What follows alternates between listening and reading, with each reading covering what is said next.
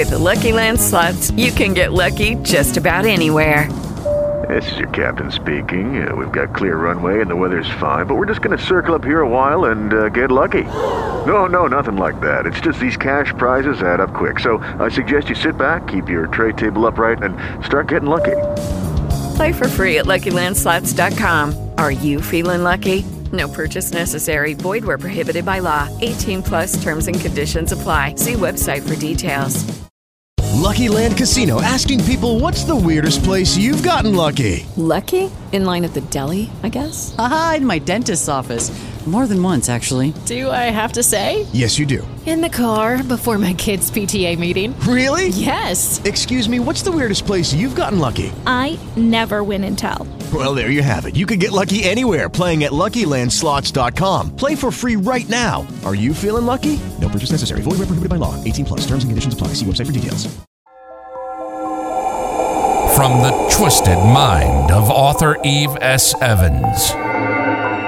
Prepare yourself for a sleepless night after listening to sinister true tales of paranormal. A truly haunted podcast brings you a new chilling episode weekly. Available on all major podcasting networks. 5, 4, 3, 2, 1.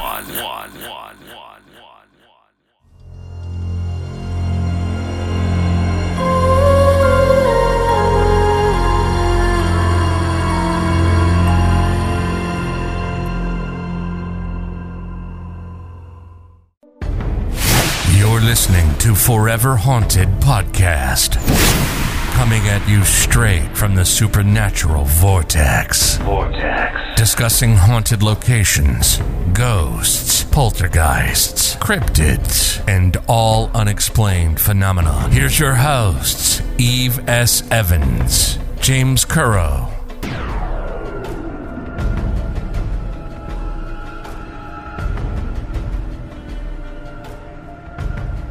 Welcome to another episode of the Forever Haunted Podcast.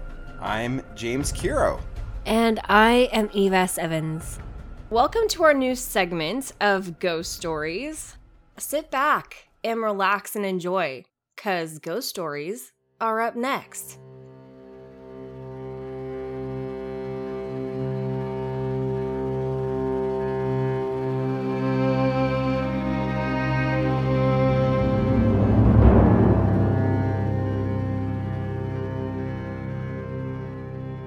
Mistakenly haunted.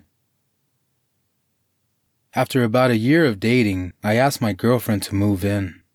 I must note that up until she moved in, nothing notable had ever happened in my apartment. But once she did, whatever it was definitely let us know that it did not approve. A few days after she moved in, we were having breakfast at the counter. I was getting ready for work and she was getting ready for school. She worked as a teacher's aide until she graduated. Talking amongst ourselves, we watched as the orange juice bottle suddenly wobbled on the counter. That was the beginning. Over the next month, both of our laptops suddenly died. They wouldn't even turn on. I took them to a computer repair shop and they couldn't fix them either. It was highly frustrating. Then the television in the living room stopped working, so I had to borrow one from my mom. Then my cell phone battery was draining excessively. I would charge it all night and it would be at 100%, but if I stayed home, my battery would be dead in an hour. If I went to work, my battery lasted until I got home. I thought that was really odd. I was in the living room watching my borrowed TV while my girlfriend graded papers for class in the bedroom. After about an hour, she peeked her head out and told me she was taking a break to take a bath. Apparently, while I was watching television, a black mass formed by the door in the bathroom, hovered near the sink for a minute or two and then just disappeared. She ran out of the bathroom half wrapped in a towel and really shaken.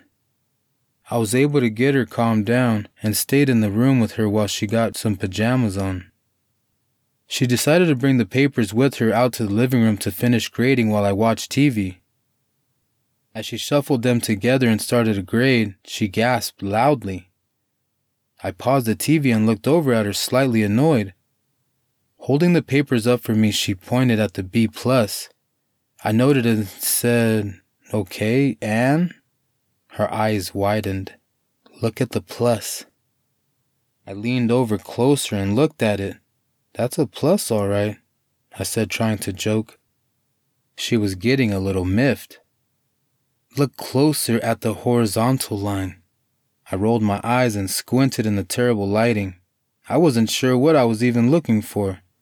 Isn't a plus a plus? I wrote a B- on there. Something changed it to a plus. The line is jagged and wobbly. She thrust the papers even closer to my face. "Look!" Frustrated, I turned the table lamp next to me on, grabbed the papers from her hand and looked closer. I could tell what she meant. The line was weirdly etched on there. You could tell the pressure she used to write the B- was not the same pressure used to make the horizontal line. I will admit it was strange. Fortunately, after a few more months, the activity seemed to die down quite a bit. Only a few odd noises here and there remain. No more masses have been seen or any other objects moving or writing on their own. I honestly don't know what made the difference. Maybe if something was in my apartment, it just took a little while to warm up to my girlfriend. And now, they are okay with her being there.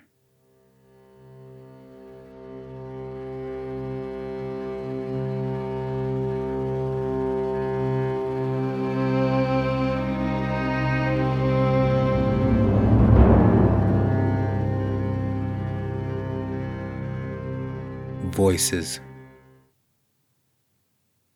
As long as I can remember, I've been sensitive to the paranormal, most prominently seeing shadows or hearing voices. On a constant basis, I would hear someone call out my name in a voice that was similar to my mother's, but when I'd go ask what she wanted, she'd say she'd never called for me. One summer, my best friend had stayed the night with me. We were both sitting on my bed, laughing at videos we were watching on our phones. Then there was my name being called. We both heard it. As I'd done before, I went into the kitchen and asked what she needed. She had no idea what I was talking about. I'd gone back to my room confused and told my friend that my mother had never called for me, and it freaked her out. To be fair, I was quite on the edge myself. However, this happened so frequently I was starting to get used to it and blamed it on my hearing. Tragically, I lost my father the following summer, and we were forced to move into my aunt's house. That's when the shadows came to life. Terrifying shadows that would stay just long enough for a glimpse, then vanish into a wall or darkness. My Aunt June, my mom, and I were sitting at the breakfast table on a Saturday morning. I remember this because it was not a school day. We just finished a late breakfast, and it was about 10 in the morning when out of nowhere, a few upper kitchen cupboards slowly creaked open by themselves, then slammed shut. All three of us witnessed it. We dumbly stared at each other around the table as if our worried glances would generate some answers. The next spring, I decided to learn to play the piano. My aunt had a huge one, and it was just collecting dust. So after begging my mom to get me some lessons, she relented. My teacher would come to my aunt's house every Thursday and give me an hour's lessons before dinner. On this particular day, I was squinting trying to read the sheet music while my teacher sat to my right. She was a middle-aged woman with long brown hair and adorned her fair share of patience. Behind us, we heard a noise from the kitchen. It sounded like someone tripping over a watering can. We both whipped around to see a grayish shadow gliding from the kitchen into a nearby wall. Exchanging worried glances, we gazed back at the spot, but whatever it was went into the wall and never reappeared. No words were spoken about it, so it's safe to say we made a silent pact to disregard the occurrence. The shadows and voices stopped for a number of years after that. Life seemed to be a semblance of normal again, until I moved in with my boyfriend in my freshman year of college, that is. I had just returned home after school and had set my keys and my purse down on the counter in the kitchen, thinking about making myself a snack. "Julie!" I turned to the sound of my name. It sounded exactly like my boyfriend had spoken it. I searched the entire apartment for him, to no avail. He was not there. I shook my head in confusion and went back into the kitchen to make my snack. One day after school, I'd come home a little earlier than Dean, my boyfriend. I was in our room doing some research for an essay I had to write by the following day when I heard what sounded like a sigh from the other side of my door. I quit typing on my computer and listened. I didn't hear anything else, but I did see something. From under the door you could see what looked like the shadow of feet walking by my door. I assumed Dean was home, so I went out in the hallway to greet him. Only Dean was nowhere in the house, and after inspection, his car wasn't even in his parking spot. That gave me the creeps. It's one thing to think your name is being called. You can blame that on your hearing. But the appearance of someone walking in the hallway when no one is home? How do you justify that with an answer? After graduation, many years later, I was interning at a local hospital. They gave all the crappy shifts to interns, so it was nearly the middle of the night, and I was living on little to no sleep as it was. I was standing at the nurse's station reviewing a chart with a fellow intern when out of the corner of my eye, I saw a shadow figure duck into room 121. As far as I knew, that room was unoccupied, since the old woman who had been in that room passed away yesterday. Curious, I pressed down the hall and into room 121. The bed was neatly made, and nothing seemed disturbed whatsoever. I turned slowly towards the bathroom and, for a split second, glimpsed a shadow figure of a woman staring towards the bed. Before I could notate any features or age, she was gone. I was dumbfounded. Did I just see a ghost? It was more of a shadow than an actual ghost, though. From what I could tell from the quick look I did manage to get, it was more dark than transparent, and its features were well hidden in darkness. Regardless of what I did or didn't see, I shrugged it off as too little sleep and too many long, demanding work hours. Through the years, this hasn't been the only encounter with shadow people I've had, and I'm pretty sure it won't be the last. A lot of people die in hospitals. There's so much energy built up inside there that sometimes it's overwhelming. Hospitals can be truly creepy if you're willing to see what it has to offer. On average, I see at least one shadow a month, sometimes two. They come as dark beings, transparent entities, and some are just a quick dart in the corner of your eye. My latest experience was after a little girl with cancer passed away. She was one of my favorite patients. I would read to her for half an hour a day and spoil her with extras from the kitchen whenever I had the extra time to grab some. Jess is what her parents called her, short for Jessica, of course.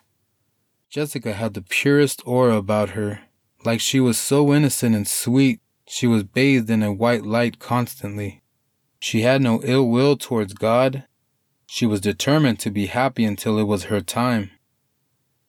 Her parents had shown up when she started to decline, and it really hit me hard like a punch to the gut. I wasn't ready to lose her. Deep down, though, I knew if it was her time, it was her time. When it comes to terminal cancer, there's not a whole lot left you can do. Again, I'm out by the nurse's station, which is only about 8 feet from her room, when I hear the flatline. Tears welled in my eyes, and I was filled with sadness. I took a deep breath and tried to present myself as professional when her parents came out sniffling. Inside, however, my heart was melting. I gave her mother a huge hug, and she sniffled onto my shoulder. Looking over her shoulder while he embraced, I saw a little girl, more of a silhouette really, walking down the hallway in front of me towards the exit. I pulled back from Jess's mom and leaned to one side to look around her at the shadow. Once I had it in my view, it was just disappearing through the doors at the exit. My luck has been awful with all my encounters thus far. I see them just as they disappear before I can make out much of anything but an outline. But if you ask me, I saw Jess walking down that hallway that day, and I'm positive she will not be the last soul I see in our hospital.